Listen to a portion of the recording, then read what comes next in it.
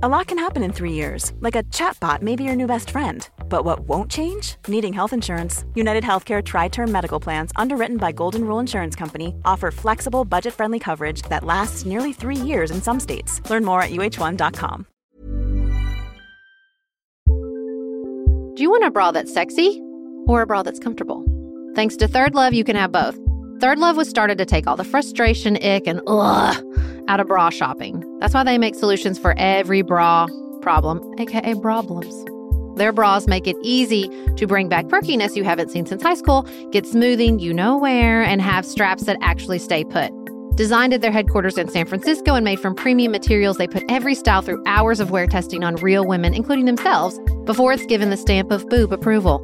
Comfort and support are guaranteed. Plus, whether you're a double A cup or an H cup, their virtual fitting room will help you find your perfect fit fast. And they've even invented half cups. No more feeling stuck between 2 cup sizes that don't fit right. It's time to get your bra plums solved.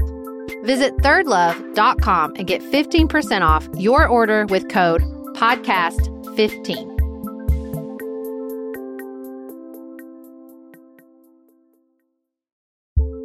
We are special breakfast people here at Pantsuit Politics, but not just when Beth and I are on the road. The truth is, I want something warm from the oven every Saturday morning and Sunday morning. It's just the truth. It makes it feel special, makes it feel exciting. I don't want to work at it. So the first time I ever saw Wild Grain, which is bake from frozen subscription box for sourdough breads, fresh pastas, and artisanal pastries, I was obsessed. You guys, I've been a member for over a year. It's amazing. It's so easy. Every item bakes from frozen in 25 minutes or less, no thawing required. You can fully customize your Wild Grain box. You can choose any combination of breads, pastas, pastries. You can even build a box of only breads, only pastas, or only pastries if you'd like. And for a limited time, you can get $30 off the first box, plus free croissants in every box when you go to wildgrain.com/pantsuit to start your subscription. Sometimes I make one single croissant just for me because I want to feel special, and they're so good. You heard me. Free croissants in every box. And $30 off your first box when you go to wildgrain.com/pantsuit. That's wildgrain.com/pantsuit. Or you can use promo code pantsuit at checkout. The Constitution and its amendments are the foundation of our democracy and the center point of so many controversies in American politics. We decided to take these important amendments one by one and go back to basics. If freedom of speech and the right to bear arms are enshrined as fundamental values, we want to understand them on a deeper historical level. We put together this series on the amendments to do just that. It's 1787, Philadelphia, about 10 years after the Revolutionary War. Delegates from the first 13 states are meeting to set up the first draft of their new government. These men believed all people had unalienable rights that the government must protect. Over the next few years, James Madison drafted 12 corrective proposals to the United States Constitution in order to prohibit government power. And 4 years later, in 1791, the states ratified 10 of these amendments, which would later become known as the Bill of Rights. These are the implements of war and subjugation. The Founding Fathers saw firsthand what too much governmental control can do to its people. They wanted to give people the ability to think and believe freely without persecution, thus setting the stage for the First Amendment. Congress shall make no law respecting an establishment of religion, or prohibiting the free exercise thereof, or abridging the freedom of speech, or of the press, or the right of the people peaceably to assemble, and to petition the government for a redress of grievances. Now, more than ever, it is important to know and understand our rights.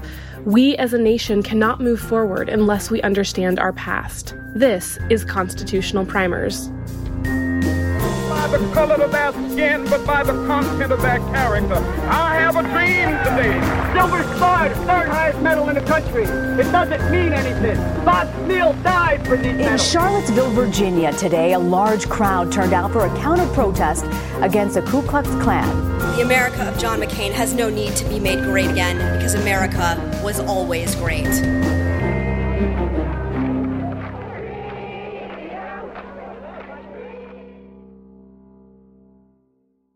So we are here with my constitutional law professor from American University, ready to talk about the First Amendment. Professor Steve Wormel, will you tell us a little bit about yourself and your history with con law? Sure. First of all, I'm delighted to be here, and it's always fun to be able to talk to former students about constitutional issues. So I have a particular fondness for the First Amendment because I was a newspaper reporter for 20 years. Oh, I forgot about that part of your biography. So awesome. Including covering the Supreme Court for the Wall Street Journal for 12 years. It's rare, I think, to find a newspaper reporter who doesn't have a special affection for the First Amendment, since it enables the media to do what they do.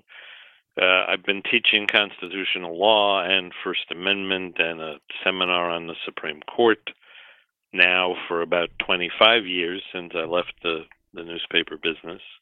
Most of that time, the last 19 years or so, at American University, Washington College of Law.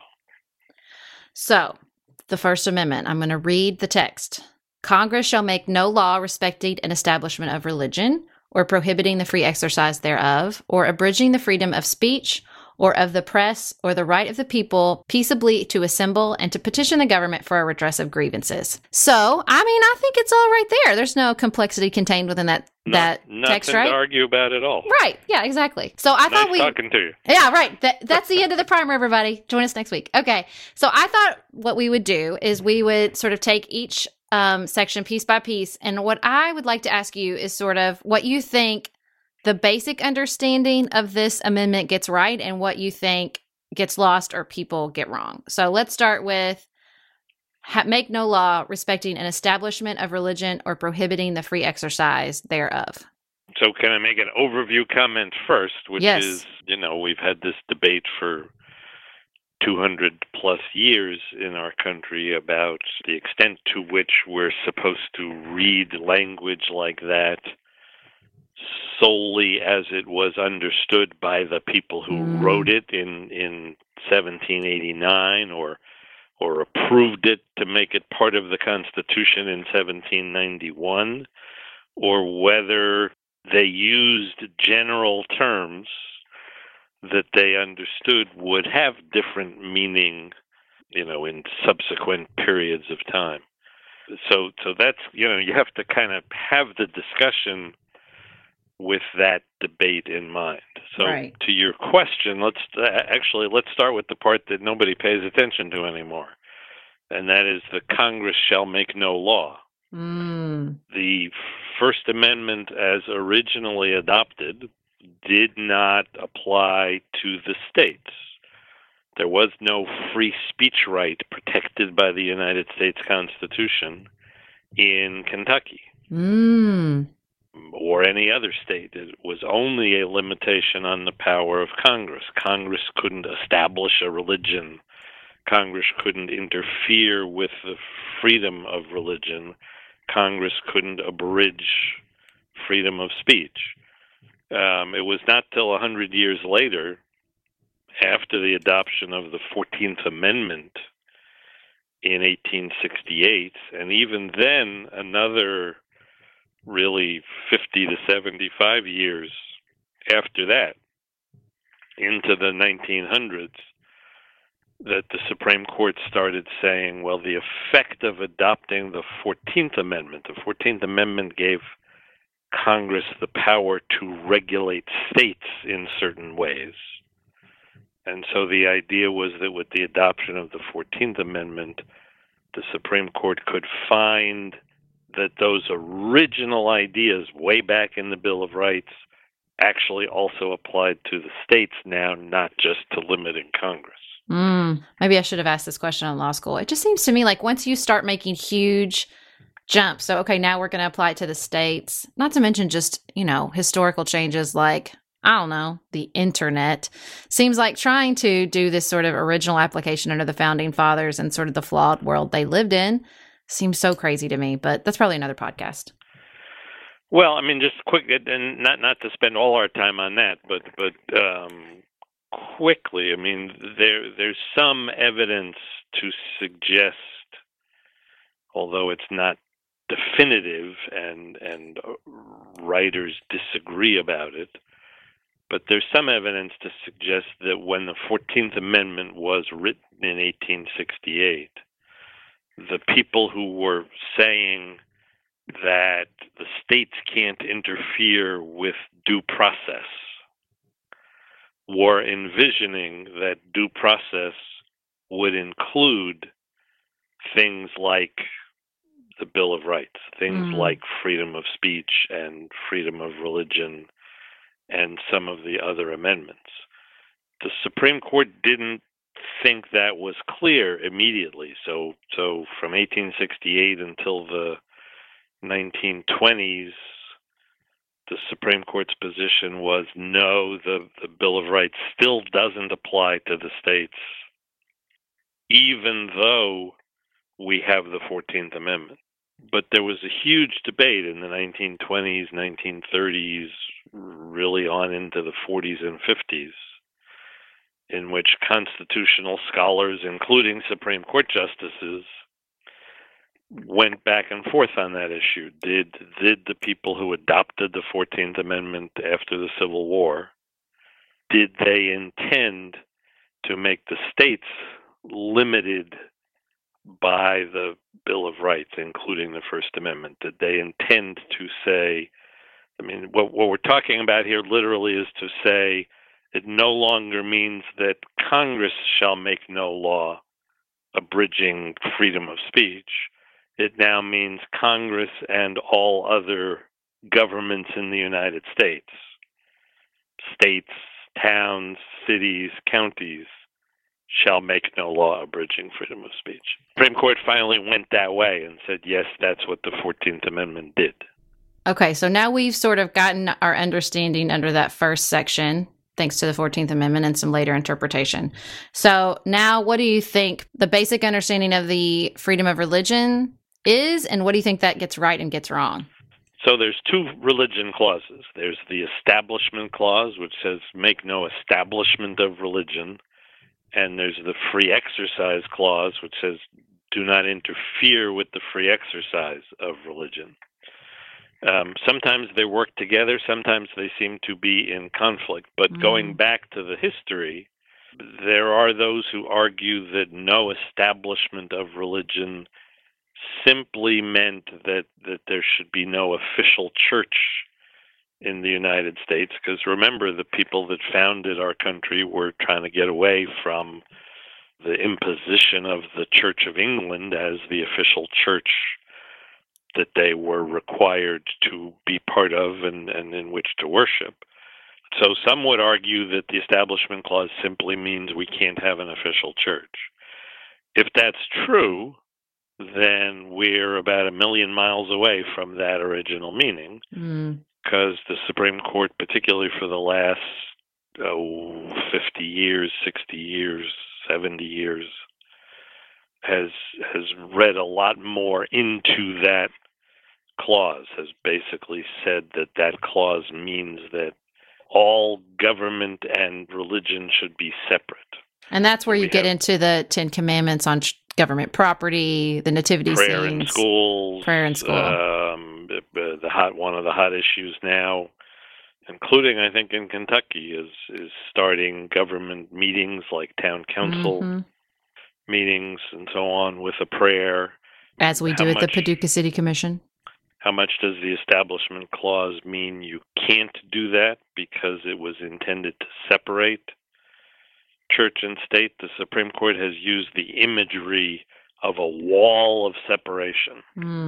I mean, that imagery goes all the way back to Thomas Jefferson. He used that phrase. But the Supreme Court adopted it in the last century and said that the Establishment Clause was meant to build a wall of separation between church and state. The court is moving away from that and more in the kind of lowering the wall so that some amount of recognition of religion in our daily life, in our public life, is acceptable and doesn't seem to violate the Establishment Clause. Then the second phrase, free exercise of religion, is designed to protect individuals' ability to practice their religion. That's been used to uphold state laws or say that state laws have to accommodate individuals' religious beliefs. There are many cases the Supreme Court has decided involving unemployment compensation, and when somebody gets fired because their Sabbath is Saturday and their employer wants to be open on Saturday, how do we deal with that? Does state law have to accommodate the individual and not allow the employer to fire them, or does state law have to provide that individual with unemployment compensation if they get fired? There's a whole range of cases like that. The tricky thing there is how far does it go, and to what different kinds of religions does it extend? The famous case I always remember is the prisoner who wants to practice peyote. Right. So the Supreme Court doesn't want to be in the business of saying, "Hey, Sarah, tell me about your religion so I can decide whether it's real or not, or whether it's genuine or not." Who can blame them, really? Right. No, nobody wants the Supreme Court making those decisions, right? But on the other hand, you know, if you're going to say the Free Exercise Clause protects your right to worship, is that anybody who wants to worship anything at any time, in any place? And in any way.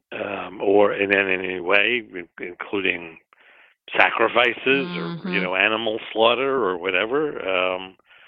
So there have to be some limits and some balancing, and that's what's made both of those, both the Establishment Clause and the Free Exercise Clause, really interesting but also complicated. Okay, so next one I'm sure will be less complicated, which is abridging the freedom of speech.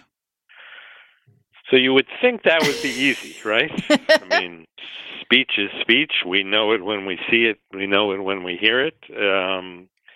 What else is there to say? But not so. I mean, the Supreme Court has drawn all kinds of lines and categories and made it extremely complicated. The things that I think people are most interested in about free speech today are sort of to what degree do we have to accept and protect speech that may be offensive, speech that may be hateful or hurtful? To what degree do we protect all kinds of speech even when we don't like it? Who gets to make those kinds of decisions?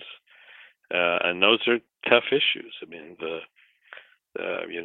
we're talking not long after the struggles in Charlottesville, Virginia, in which white supremacists and Ku Klux Klan members and neo-Nazis were marching to keep a statue of Robert E. Lee in Virginia. Well, they had the right to march. They had the right to protest. They had the right to say what they wanted to say about the statue or about the government of Charlottesville. And many people may not like that, but that's the way our free speech system works. They didn't have the right to start a riot. They didn't have the right to use weapons to hurt other people.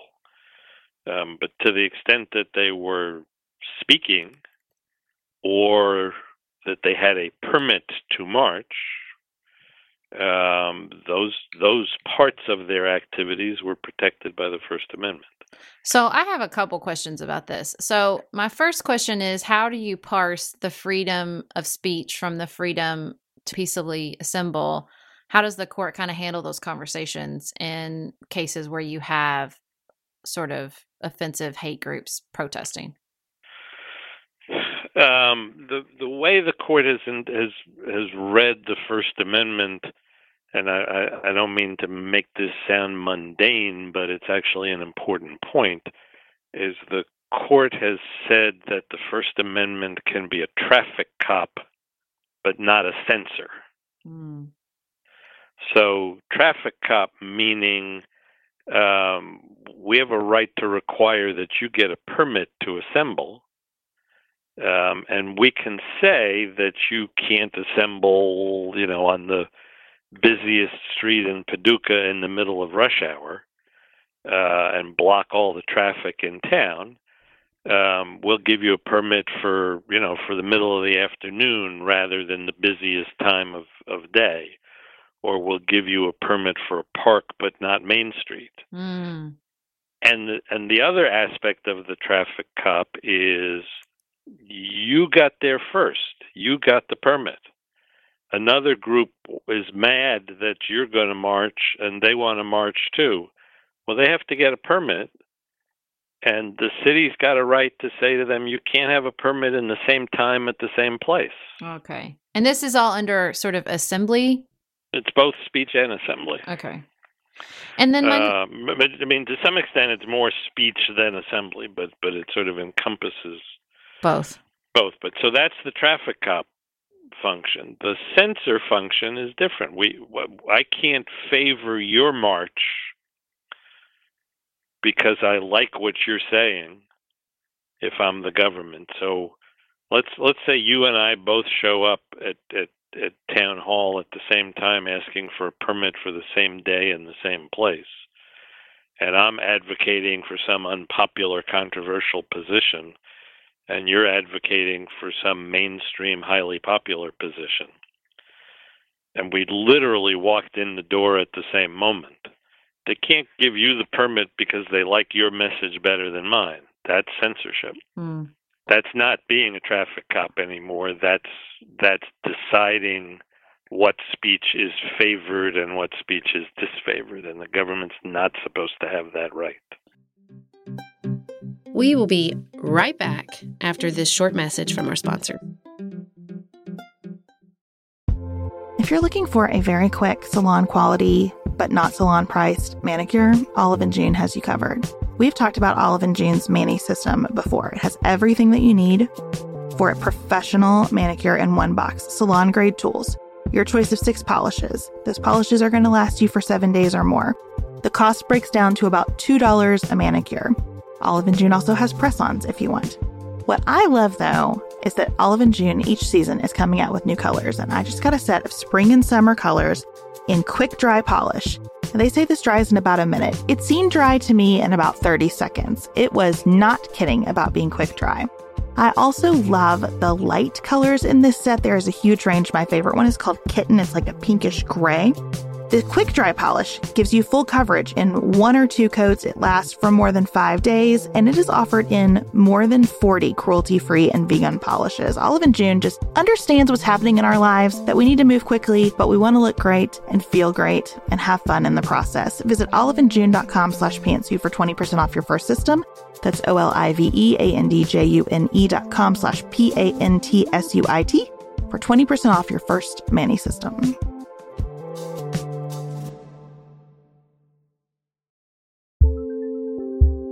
Just finished A Court of Thorns and Roses and craving another fantasy world to devour? Dipsy's got you. Dive into spicy enemies to lovers' tales or embark on an epic romance between immortal fae and sworn foes. They've got fantasy romance stories perfect for your morning walk, late night, or long bath. Dipsy is an app full of short, spicy audio stories. They bring scenarios to life with immersive soundscapes and realistic characters.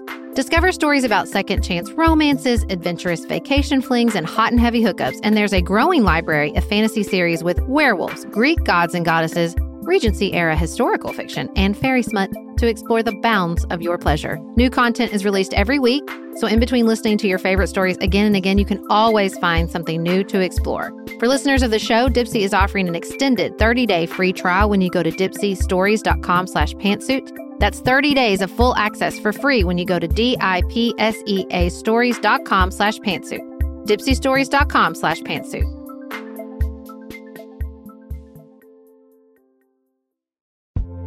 This show is sponsored by BetterHelp. Can I get something off my chest? Every day I feel a little pang of sadness because I think about Griffin going away to college. Y'all, he's a freshman in high school. This is not healthy or normal.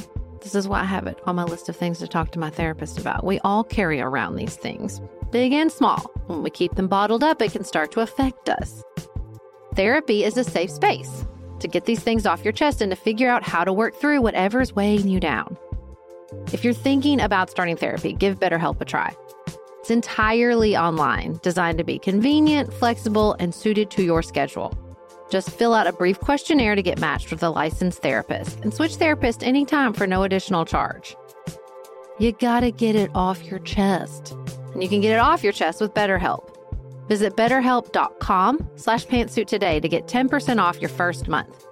That's BetterHelp, HELP.com/pantsuit.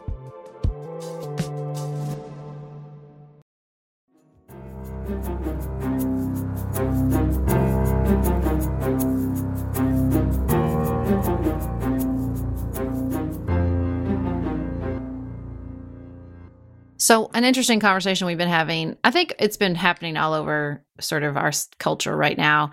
So I read a couple really interesting pieces after Charlottesville that said we do actually limit speech. We don't let, there's lots of localities that have laws against panhandling, which seems much less problematic than hate speech.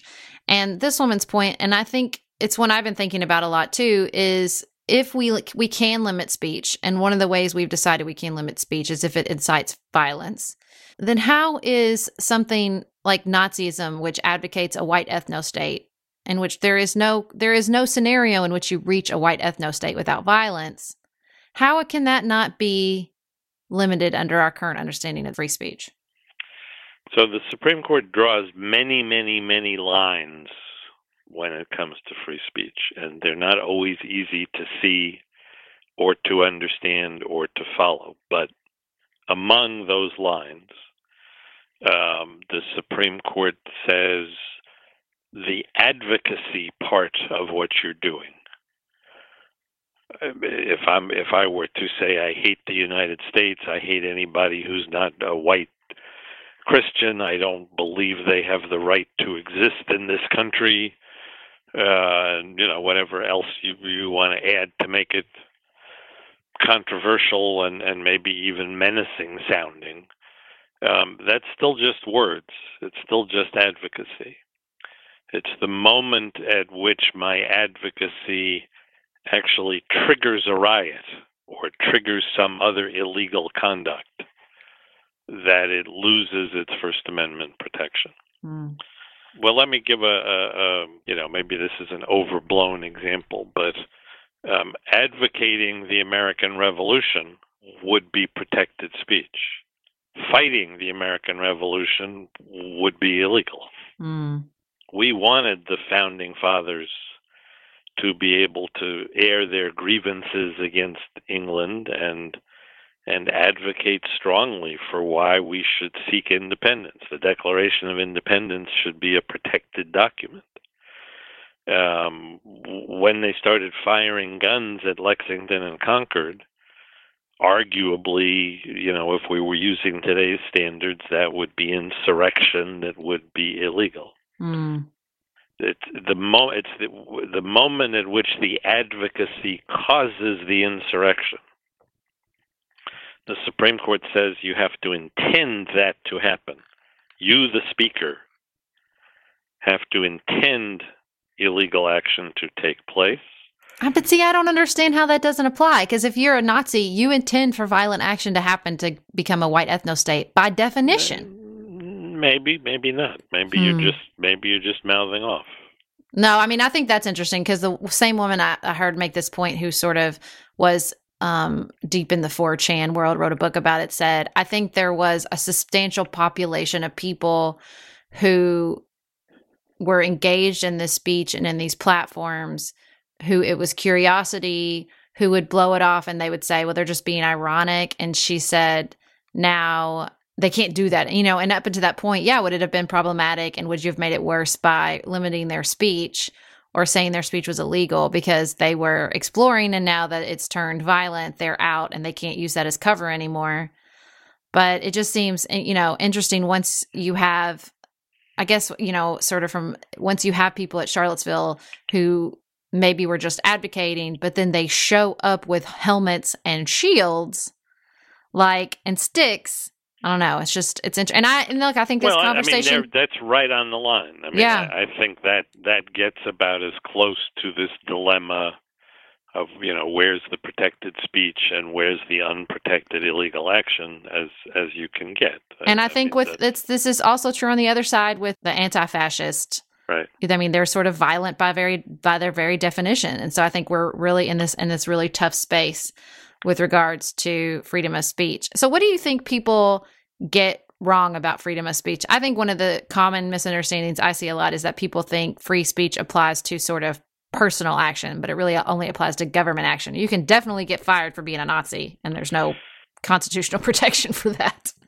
Right. I mean, I think you said it very clearly. With the key touchstone there is state action. That the First Amendment is a protection from the state interfering with your free speech rights, the government interfering with your free speech rights. Now that can apply broadly from football coaches to school principals, to the sheriff, to the mayor, to the fire chief, to the police chief, but it's still all public officials and public action. If you're a private employer says, I don't want Nazis working in my place of business, they pretty much have a right to fire you for that reason.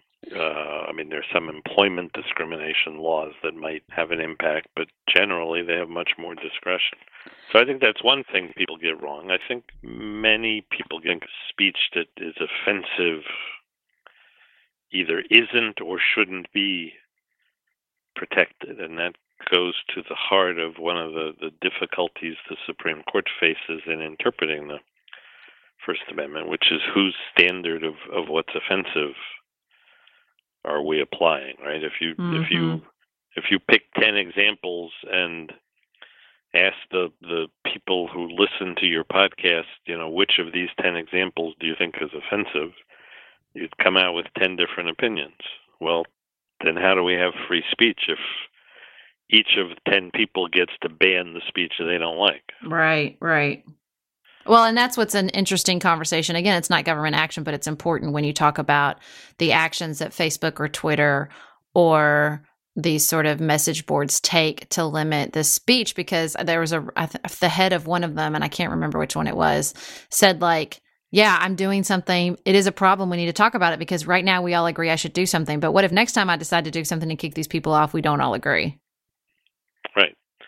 I think that's exactly right. And so, I mean, the image that the Supreme Court has long used, and it's hard for people to accept this sometimes, maybe often, but the Supreme Court's image is what's called the marketplace of ideas, that you get to say what you want to say, and if I don't like it or I don't agree with it or I'm offended by it, I get to say what I want to say. Mm-hmm.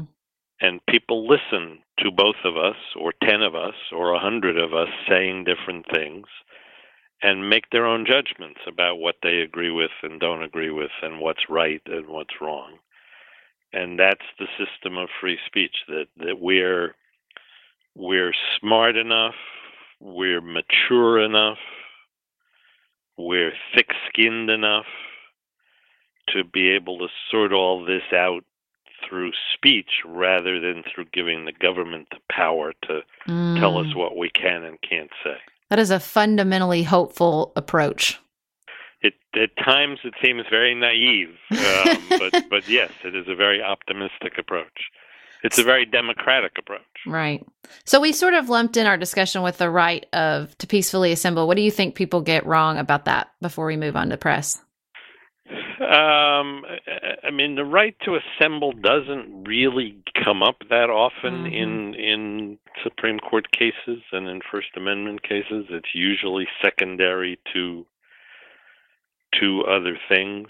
Suppose the main focus would be there is no absolute right to assemble anytime you want, anywhere you want. Government can always regulate public safety. It's not, and this is where assembly sort of goes back to the free speech issue. Government is not supposed to be picking and choosing among different causes or different content. Government is supposed to be neutral, and with legitimate public safety concerns. So you have a right to march, you have a right to demonstrate. You don't have a right to do so lawlessly, and I think people kind of lose sight of that. Sarah and I have talked many times about our desire to age as gracefully as possible, and skincare is a huge piece of that. I spend a lot of time and money thinking about my skin, and I have added Ritual to my routine, which just gives me a lot of comfort. Ritual is here for us. They have created a wrinkle support skin supplement and conducted clinical studies, so we know it's working. They're taking the guesswork out of skincare. Ritual Hyacera is one of several Ritual products that I love. I take the daily multivitamin, I take a probiotic, and Hyacera is that once daily skincare supplement that is clinically proven to reduce wrinkles and fine lines and increase skin smoothness in 90 days. I recently met a friend for the first time in person as opposed to online, and we were discussing the fact that I am 43, and she said, "I cannot believe how young you look." And I thought, thank you, Ritual, for that. Start Hyacera to help minimize wrinkles without compromising on clean science. Hyacera from Ritual is a clinically proven skin supplement you can actually trust. Get 25% off your first month for a limited time at ritual.com/pantsuit. Start Ritual or add Hyacera to your subscription today. That's ritual.com/pantsuit for 25% off.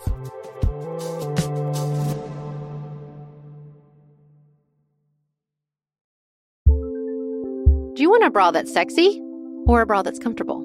Thanks to Third Love, you can have both. Third Love was started to take all the frustration, ick, and out of bra shopping. That's why they make solutions for every bra problem, aka problems. Their bras make it easy to bring back perkiness you haven't seen since high school, get smoothing you know where, and have straps that actually stay put. Designed at their headquarters in San Francisco and made from premium materials, they put every style through hours of wear testing on real women, including themselves, before it's given the stamp of boob approval. Comfort and support are guaranteed. Plus, whether you're a double A cup or an H cup, their virtual fitting room will help you find your perfect fit fast. And they've even invented half cups. No more feeling stuck between two cup sizes that don't fit right. It's time to get your problems solved. Visit thirdlove.com and get 15% off your order with code podcast15.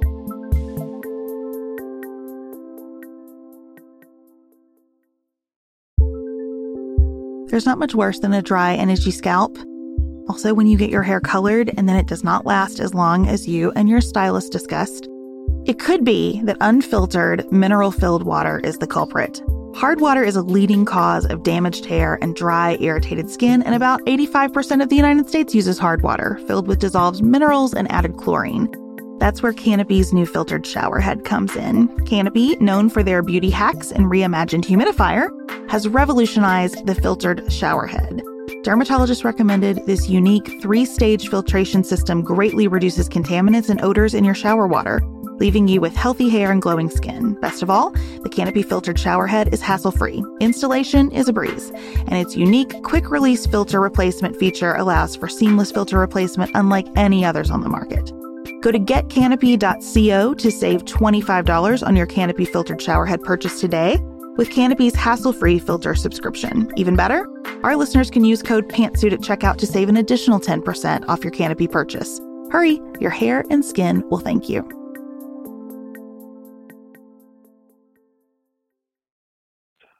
All right. So the next one, sort of I would say the most popular of the First Amendment right now, freedom of the press, which, I think it's having its moment right now.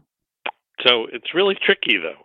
The press is certainly under attack, not just by the president, but by the president's followers and many in government who believe the press is irresponsible and gets things wrong and is biased and is anti-Trump. And so he's been on this whole fake news campaign to try to discredit the press.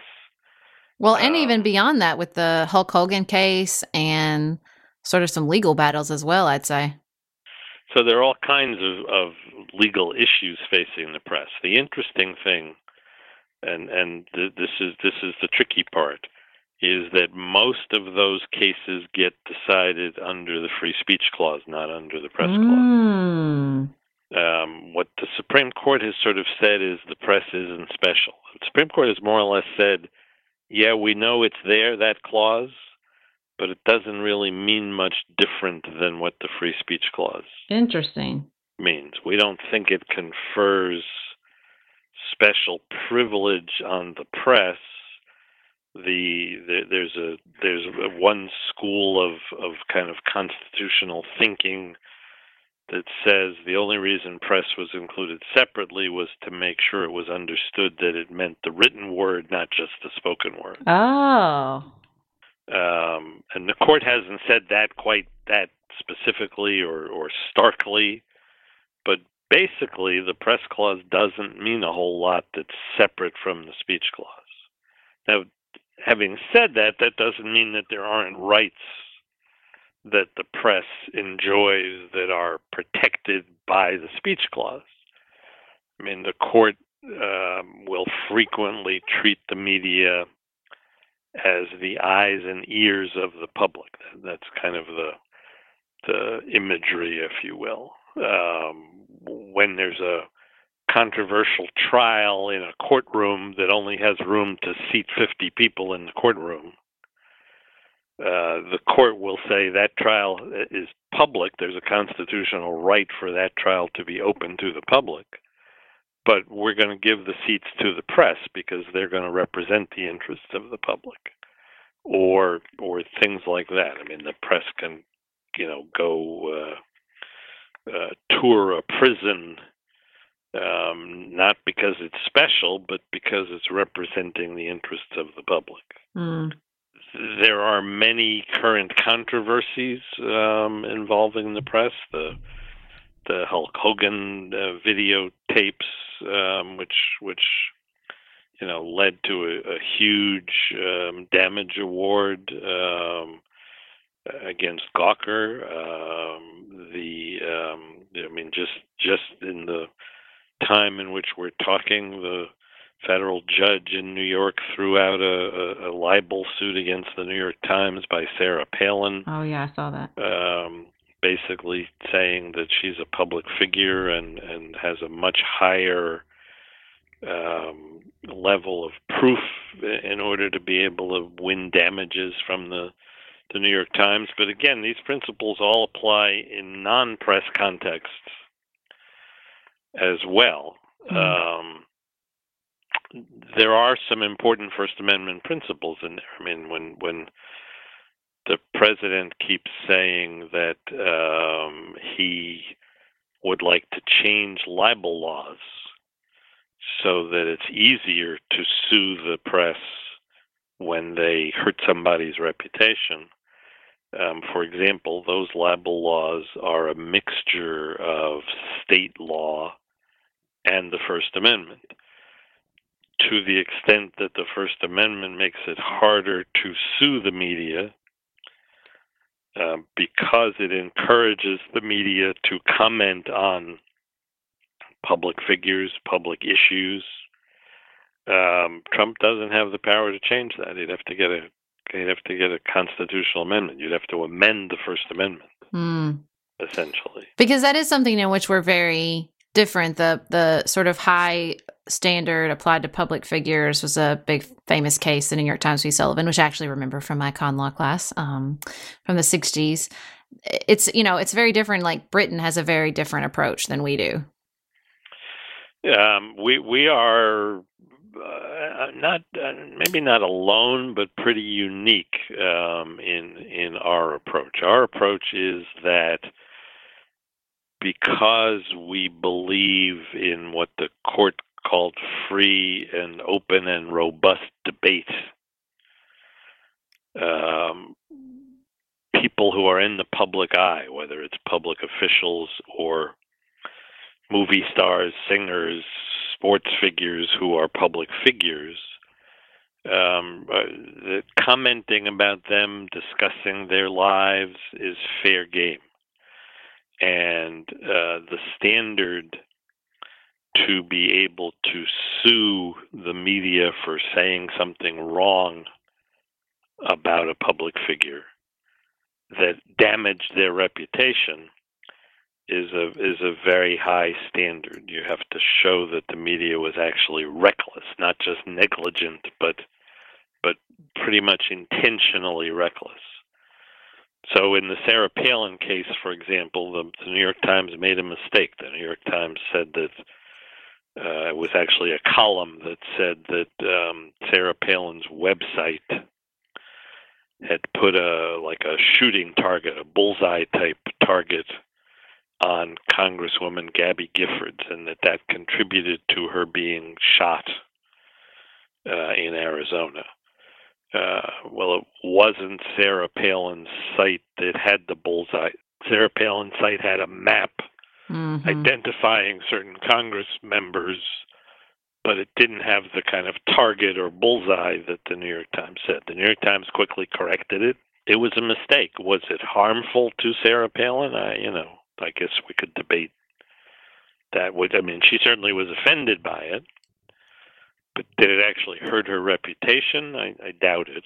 Well, and it's like they had to actively know they were lying and try to go, and they were trying to do it to harm her reputation, which I think is always a hurdle. And that's so interesting in the Hulk Hogan case is that their basic entire argument was there's Hulk Hogan and then there's Terry. I can't even remember his real name. And they were really basically arguing that they're two completely different people. And yeah, a sex tape doesn't harm Hulk Hogan, but it was very damaging to the real guy. The testimony when he's speaking about himself as two different people is so bananas. And the judge in that case, it's like an out-of-body experience. It really, really was. It was so weird, and I think it created some really bad case law. But I think there could be some interesting future discussion of this because I think you do have media entities at this point in time. I don't know if media is a generous use of the term, more like bots who go out and perpetuate false stories, to damage people. I think that if ever there was a standard in which somebody meets this, these fake news sites, real fake news sites, not the New York Times, like right now there's a push where they're retweeting that Obama was playing golf during Katrina, which is not only false, but they're actively pushing false narratives to damage. I feel like they were almost invented to test that rule. I think that's right, and that's. There are strong reasons why we want the First Amendment to protect the ability of the media to do their jobs and to gather news, and in all this controversy about false news and fake media and all that. I think what's forgotten, what people lose sight of, is the main job of the traditional media, the main job of daily newspapers and TV stations, national network and local TV stations, is to provide you information. And if I don't want to make this a diatribe about our president, but if our president were to succeed, there would be no independent place to get accurate information. Mm-hmm. And that goes back to what we were talking about before. The whole idea of a marketplace of ideas turns on access to information. It turns on informed citizens being able to get information and make intelligent judgments. So the effort to discredit the media is dangerous in a number of ways, but one of them is that we cease to have businesses in this country whose job is to try to independently provide information to the people of the United States.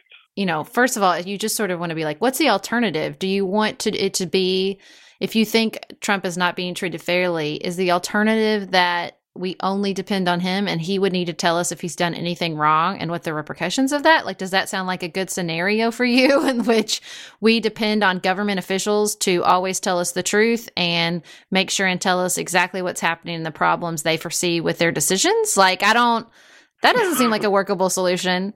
And I think what always sort of problematic about people's concerns for the press, and I think what sort of underplays all this is, I was watching the documentary about the Hulk Hogan case, Do Not Speak, on Netflix. It's really great. And they said, the press's job is just ask questions, not give answers. And I think as our world gets more complex, that is people's real frustration with the press. You know, like they sort of just want Walter Cronkite to tell them how to feel. And that's not the press environment we're in anymore. And I think that they really want the press to try to fix it, or they just feel frustrated with like, all you do is show up and tell me the problems. You know what I mean? And I think that's like a fair emotional reaction, but you know, just because we have more questions and they're harder to answer doesn't mean we need to stop asking them. Well, and then the internet makes all of that even more complex. I mean, do all the rules that we've had for newspapers and television and other forms of communication, do they apply the same way to the internet? Is it different now that you know, you can post something on the internet and have 1 million people see it, whether it's true, false, made up, right, wrong, harmful, not harmful, sort of doesn't matter. How do we figure out rules that could deal with that universe? And we're only just beginning, I think. As you wrap up your First Amendment classes, what do you always hope your students leave understanding, and what could you tell us that you hope we take away from this conversation on the First Amendment? I believe and hope that my students will understand that the First Amendment is about a democratic society that is accepting of many different points of view, whether that's freedom of religion or freedom of speech. The system that we have built and that our First Amendment hopefully preserves in marble, in stone, is one that turns on information and beliefs and expression, and that we understand that we're a strong enough society to welcome different voices and different points of view and deal with it without turning to suppression or censorship. There's a wonderful line from a Supreme Court opinion written by Justice John Harlan that says that the fact that the air may at times be filled with cacophony is a strength, not a weakness. The idea that we as a society can hear lots of different things, some of which we like, some of which we hate, but that we can handle that is a sign of our strength. It's not a sign of our inability to figure out what to suppress. It's a sign of our understanding that we can handle it, that we can deal with it, that we can accept different points of view. So that would be my parting message. Oh, that's a beautiful parting message. And this is the same Justice Harlan that said the Constitution is colorblind? No, this was his grandson or grandnephew or something. Interesting. Yes, I think that is a perfect endpoint. Thank you so much for coming on and helping us get a basic understanding of the First Amendment. A very complex couple of sentences, but wildly important to our country. My great pleasure. Thank you. Dylan Garvin produces Pantsuit Politics every week. Thanks for making us sound better, Dylan. Elise Knapp is our managing director, which means we could not make it without her scheduling, organization, feedback, and creativity. Thank you, Elise. We couldn't make Pantsuit Politics without support from our listeners. Go to patreon.com/pantsuitpolitics to learn how you can receive more nuance and help us make the show. Special thanks to our executive producers who have committed to supporting us in a major, life-giving way. Tracy Putoff, Tim Miller, Cherry Haas, Sarah's husband Nicholas Holland, and my husband Chad Silvers. Special thanks to Elise Knapp for narrating these special intros, and to Dylan Garvin and Studio D podcast production for music and sound design. Learn more about our live events that we're involved in, and what we're reading each week by signing up for our weekly newsletter at pantsuitpoliticsshow.com. And connect with members of the Pantsuit Politics community by following us on Instagram, Facebook, and Twitter.